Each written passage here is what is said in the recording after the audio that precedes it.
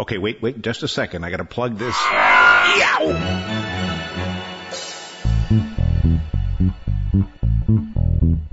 It's TechBiter Worldwide. I'm Bill Blinn with an hour's worth of technology news in about 20 minutes. That's because we leave out the sports, most of the jingles, the weather, and the commercials. Podcast number 161 for September 20th, 2009. If you're a photography fan, you're going to like what you hear this week and probably what you'll see when you go to the website. Digital photography's been around for a while now, actually about 3 decades. Although in the early days, the camera you'd get for $30,000 or $40,000 would do worse than today's cheapest digital camera. But anyway, digital photography's been around for long enough that you might think everybody's converted. That's not quite the case. That's a bit of a departure from the changeover when video cameras appeared on the scene. 8mm movie gear almost immediately became worthless. That hasn't been quite the case with film cameras. Although I sold some old film gear about a year ago, received less than a third of what I would have received if I'd sold it the same year I stopped using it. Film has a look that some people prefer, sort of like the way some people prefer analog records over CDs. There are some other people who just don't trust digital storage. Eastman Kodak has a new Ektar film that I'm sure I would have loved had I been shooting film still. But since the only film camera I still own is an antique point-and-shoot device, it's not too likely that I'll be loading it up with any of Kodak's latest professional film.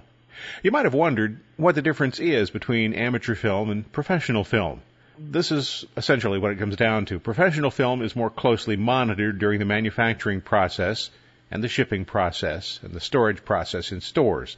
Temperature is controlled at all stops along the way. The film typically comes with a sheet that indicates any color shift that's apparent in that particular batch of film. Because professionals tend to keep their lenses clean, professional film has a lower contrast ratio. Professional films also generally emphasize color accuracy over color saturation. Professional photographers have been a bit slow to accept digital photography, despite what I consider to be its clear advantages over film. Some may question whether art can be created with a digital camera, but I suspect that many photographers are simply reluctant to replace equipment they're familiar with and methods they've used for decades. Change is never easy. If digital photography had no other advantage, this one should be sufficient to convince nearly everyone to switch away from film. Immediate feedback. During the decade I worked as a professional photographer, I had lab workers tell me frequently that my color negatives were among the best exposed they'd encountered. That doesn't mean every exposure was perfect. Far from it. I had my share of disasters when a light didn't fire, or a setting on a camera or a light was wrong, and I didn't notice it at the time. Digital cameras show you instantly what the exposure looks like, and most semi-pro and above cameras will even display a histogram, which will tell you, even in poor lighting conditions, what's been captured. There are other advantages. Cost. Some people will tell you that each exposure is essentially free, and that's accurate, but not entirely true. I remember photographing weddings and thinking, click, well, that's $1.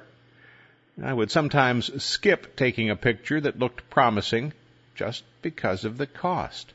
A couple of years ago, I photographed a wedding for a friend and took nearly 500 pictures. There is no way I ever would have done that with a film camera. But each image was free, no film, no processing. That's not the entire story, though, because the cost of the camera needs to be considered, too. A good film camera will last for a decade or more. New models of digital cameras make your current camera obsolete, and you'll probably end up replacing it in 3 to 5 years. So some of what you save in film and processing costs is simply transferred to equipment costs. But overall, I think digital still wins. Another advantage is what's called post-production.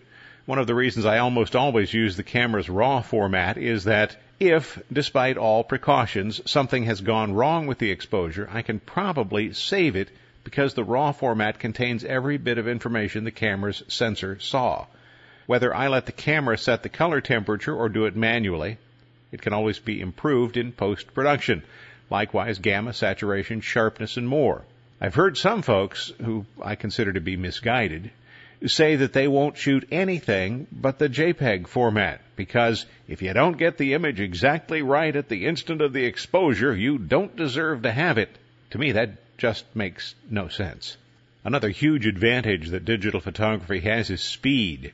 In the old days, I would return from a business or vacation trip or a wedding, package up my film, send it off to the lab, wait a week, review the resulting proofs, order the prints, mail the prints off to people. Today, I return from a trip, download the images to the computer, review and modify them, upload them to SmugMug or my own website, and let friends know that they can see the pictures. Instead of weeks, this process takes hours. And then there's control.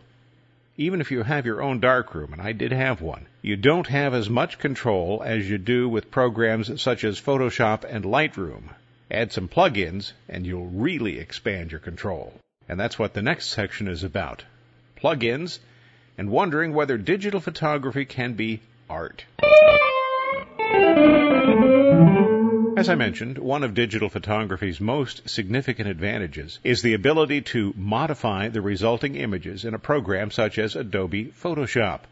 The available controls are nearly limitless in their ability to boost or retard all colors, some colors, or an individual color, to increase or decrease contrast, to modify color balance, to sharpen or soften detail, and more. Lots more. You can make multiple copies of an image and try various effects to find the one that matches what you saw when you made the exposure, or that looks nothing like what you saw, in fact, like nothing that could occur on the planet. The choice is yours. I've been experimenting with On1 Software's PhotoTools 2. It's a plug-in for Photoshop and other applications that use the Photoshop standard, which is just about everybody. Having thought I knew a little bit about creative effects, I have discovered the depth of my ignorance. It's probably worthwhile to say that you don't need an application such as PhotoTools 2 because anything the plugins can do, you can do for yourself in Photoshop. The trick is you have to know how. Any given PhotoTools effect may contain dozens of image modifications.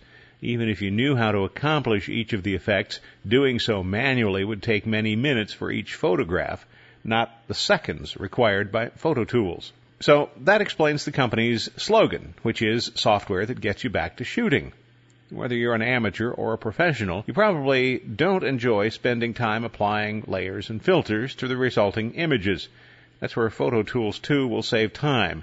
The plugins handle the overall image modifications, give you more time to fine-tune the critical aspects of the image. As powerful as the individual effects are, they're even more powerful than you might think initially, because you can control the amount of each effect, and you can combine multiple effects by stacking them. So let's take a look at PhotoTools 2 in operation. And to do this, you're going to have to head over to the website. If you're listening on iTunes or you've just downloaded the podcast, please do yourself a favor. Open the website, www.techbiter.com. Follow along with the images. I'm going to start with a photo of Scampy the Hacker Cat. Scampy used to go with me on Sundays to WTVN for Technology Corner. He often tried to jump out of the window of the car when I'd stop at Tim Hortons for coffee. He wanted to go inside, I guess. At the radio station, he sat silently until our microphones were on, then he started meowing. While Joe and I spoke to the people listening, Scampy addressed all the felines. Well, the image I selected of Scampy was one that I picked because it contains some fine detail in his fur, a decent range of tones, and sharp highlights in his eyes. I can't show you every possible filter in the toolkit, but I can show you some of them.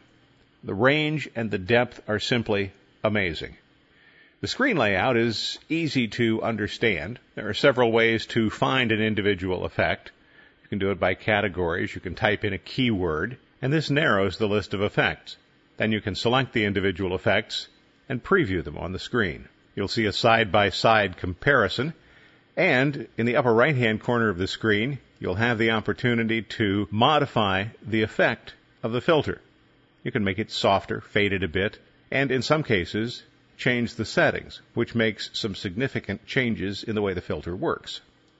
So here are some of the images that I took a look at. The first is called 30s Noir. It's a filter that attempts to create the look of a 1930s detective film.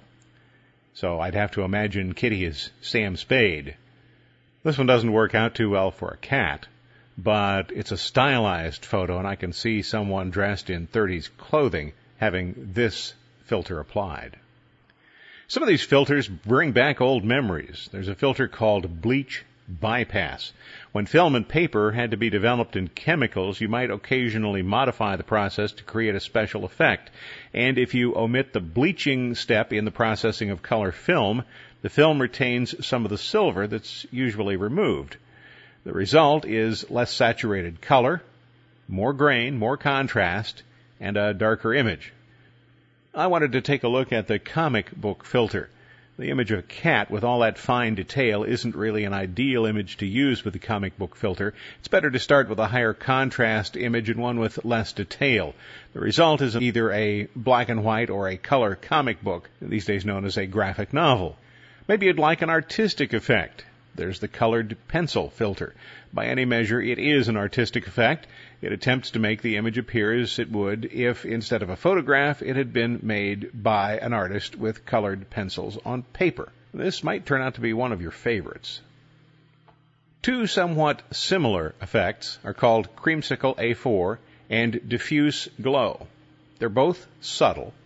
Creamsicle A4 would be a very good filter to use with portraits. It softens the image just a bit and applies a little bit of warming. Diffuse Glow adds a bit of a glow to slightly soften highlights, provides several additional presets that can be used to tune the effect to your liking. I think sometimes you just run out of names and an effect picks up a name like Enter the Dragon A4. That's the next one I wanted to take a look at. I could see this filter being used to accentuate wrinkles and scars on the photograph of an older person whose face has developed character from life.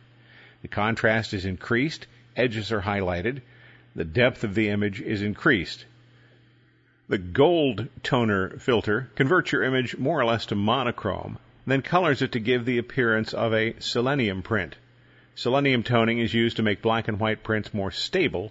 The selenium replaces some of the silver and makes the print more resistant to pollutants such as sulfur. But it doesn't make the image entirely monochrome. If you reduce the gold toner filter a bit, you'll recover some of the color in the image, but keep the selenium shade. It's an interesting effect. Here's another oldie, gum bichromate. This stuff was used in the 1800s. Although it was typically a multi-pass process that printed in layers, some gum bichromate processes used just a single layer. Natural colors were possible. So maybe you thought color photography didn't arrive until the 60s? Well, actually it was done back in the 1800s, just not very well and not very widely because it was so involved and it would have been so expensive. The colors themselves, as I said, are natural, but muted. The filter recreates the antique process without all the chemicals. Have you ever heard of a Holga camera? Holga is a brand of toy camera that uses 120 roll film. The camera's plastic, the lens is plastic, the results are technically poor. It's a Chinese camera, but some consider this artistic. In 1982, when the camera was invented, black and white 120 roll film was commonly used in China. The Holga was an inexpensive mass-market camera. Cameras are still available, but now they cost $70 for a camera that takes out-of-focus, fuzzy pictures. Well, this filter mimics the kind of image you would expect from the Holga. A couple of Hollywood filters. There's Hollywood Glow A3, increases the contrast and causes the brighter colors to really pop. For the image of the cat, the full-strength filter was a little bit too much, but it could be toned down, and it would work very nicely. And then there's Hollywood Intensity A1. Many movies have been made with the lens focused on the actor through a fine black mesh. This softens the image by reducing lines and de-emphasizing blemishes. It's a great filter for portrait work. Not every filter works for every purpose, and here's a good example of one that doesn't work for this cat. The Illustrative Edge. Perfect example of the wrong filter for an image. Images of people and animals will not be improved by the Illustrative Edge filter, but some scenic images will be. I suspect that once somebody made a mistake, processed print film in chemicals intended for color slides, or maybe processed color slides in the chemicals intended for color negative film.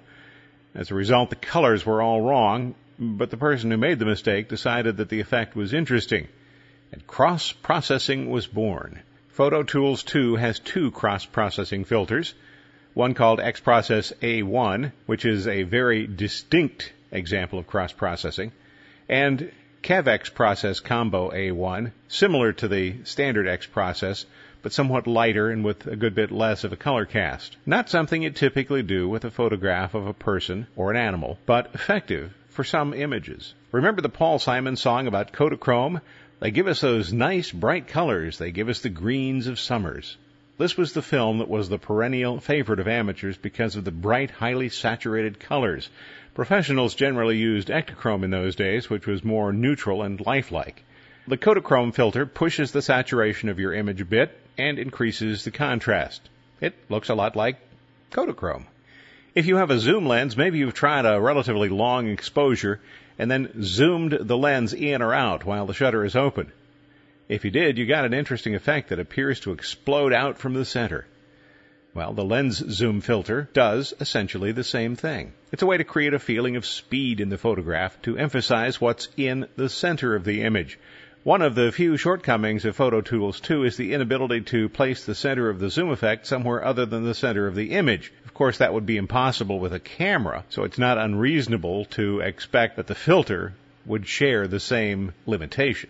But this would be interesting if you wanted to zoom on something that's not in the center of the image. Orthochromatic film is film with an emulsion sensitive only to blue and green light.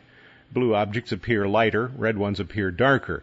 Because human pigment contains a lot of red and not a lot of blue or green, the result of the ortho film filter is really not very good for humans. But it is interesting if you take pictures of landscapes. Earlier I talked about a filter that diffuses the highlights. Orton Here's a Who is a filter that diffuses the shadows. Diffusing highlights in the camera is easy. Diffusing the shadows isn't. In fact, in the camera, it's impossible. You need a darkroom to manipulate the shadows. Orton Here's a Who diffuses the shadows in the darker areas of the image and adds a little bit of warming. It's a very attractive image. I took a look at the sepia filter, sepia toner. Sepia toning is primarily an antique process used for black and white prints. The metallic silver in the print was converted to a sulfide compound, which is more resistant to pollutants such as sulfur. The process creates a print that no longer has any strong blacks in it. Well, the filters go on and on and on. What's interesting is that some of them can be painted in or painted out so that the filter affects just a part of the image. To take a look at this effect, I selected the Anime filter. The Anime filter is intended to reproduce the look of an anime drawing. It's fine when applied to the entire image, but what if I wanted to omit the effect on part of the image? Say I wanted the cat to be an anime cat, but I want to retain all the sharpness of the eyes. Okay, easy enough. All you have to do is paint on a mask over the eyes, and in this case, I decided to subdue the filter around the mouth and the nose also. You can turn the mask on so that you can see the actual mask itself, and if you want, you can invert the mask so that you have a normal cat with anime nose, mouth, and eyes. The professional version of Photo Tools 2 includes 290 effects, at least 290. And of course variants on many of them. It works from inside Photoshop and Lightroom under Windows, or Photoshop, Lightroom, and Aperture on the Mac. The standard version omits the ability to work from inside Lightroom and Aperture, but still includes 180 effects. And if you want to give it a try, there is a free light version. It comes with 14 basic effects. It might be all you need. The bottom line for Photo Tools Pro 2 is 5 cats. This is a must-have application for photographers who value their time as much as their craft. It's hard to imagine a more productive way for a professional photographer or an advanced amateur to spend $260 than to purchase Photo Tools 2 Pro. If you're on a budget, the $160 version includes a lot of powerful features, and as I mentioned, even the light version covers the basics. For more information, visit the On1 Software website. You'll find a link to it from the TechBiter Worldwide website. And I hope you're already on the TechBiter Worldwide website. If not, it's www.techbiter.com. In short circuits, you can simultaneously make both Microsoft and your IT security guy nervous. Microsoft Office is certainly king of the desk, but Google is king of the cloud, and the cloud is challenging the desk. About 20% of companies in a recent survey said they use Google Docs in their offices. Many use these applications in conjunction with Office applications on desktop computers, and most companies that rely heavily on Google are smaller companies. But the trend is toward net-based computing.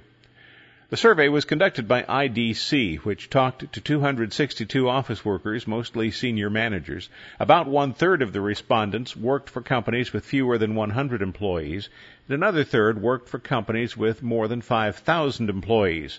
What's interesting is a similar survey just 2 years ago showed only 5% of those surveyed said that they made any significant use of Google Docs. When a company quadruples penetration in just 2 years, that gets the competition's attention. Nearly everyone in the survey, and that would be 97% of the respondents, said that Microsoft applications are still being used in their organizations.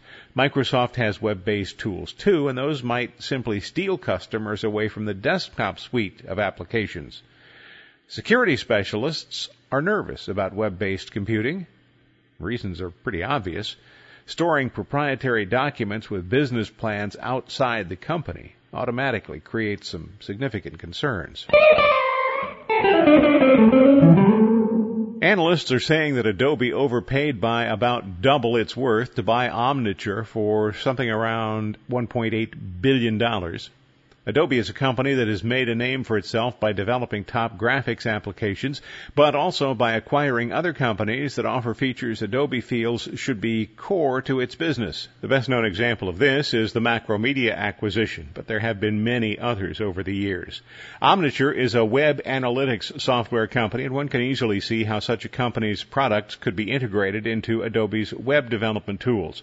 For now, though, Adobe says it will continue to run Omniture as a separate business. The acquisition cost is $21.50 per share in cash. That's nearly 25% more than Omniture's selling price on the day of the deal. Omniture is based in Orem, Utah, which, by the way, is the hometown of WordPerfect.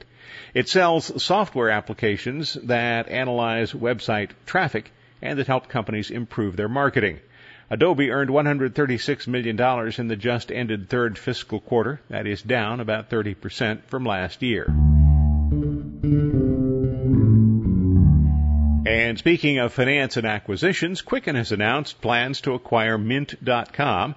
Expects the deal to close by the end of the year. Mint.com is a provider of online personal finance solutions that's used by about 1.5 million people.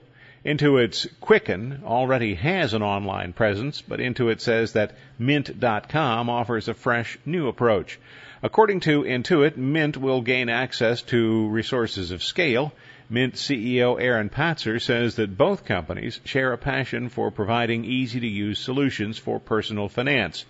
Intuit has been in business for 25 years. Has it been 25 years? And it is the publisher of Quicken, QuickBooks, and TurboTax. It will pay about $170 million for Mint.com. Intuit says it will continue its desktop applications, online services, and mobile products because users of those products want the continuity of programs they are familiar with. Thanks for listening to TechBiter Worldwide, the podcast with an hour's worth of technology news in about 20 minutes. I'm Bill Blinn. Check out the website, www.techbiter.com. And if you like, send me an email from there. Thanks. Bye-bye.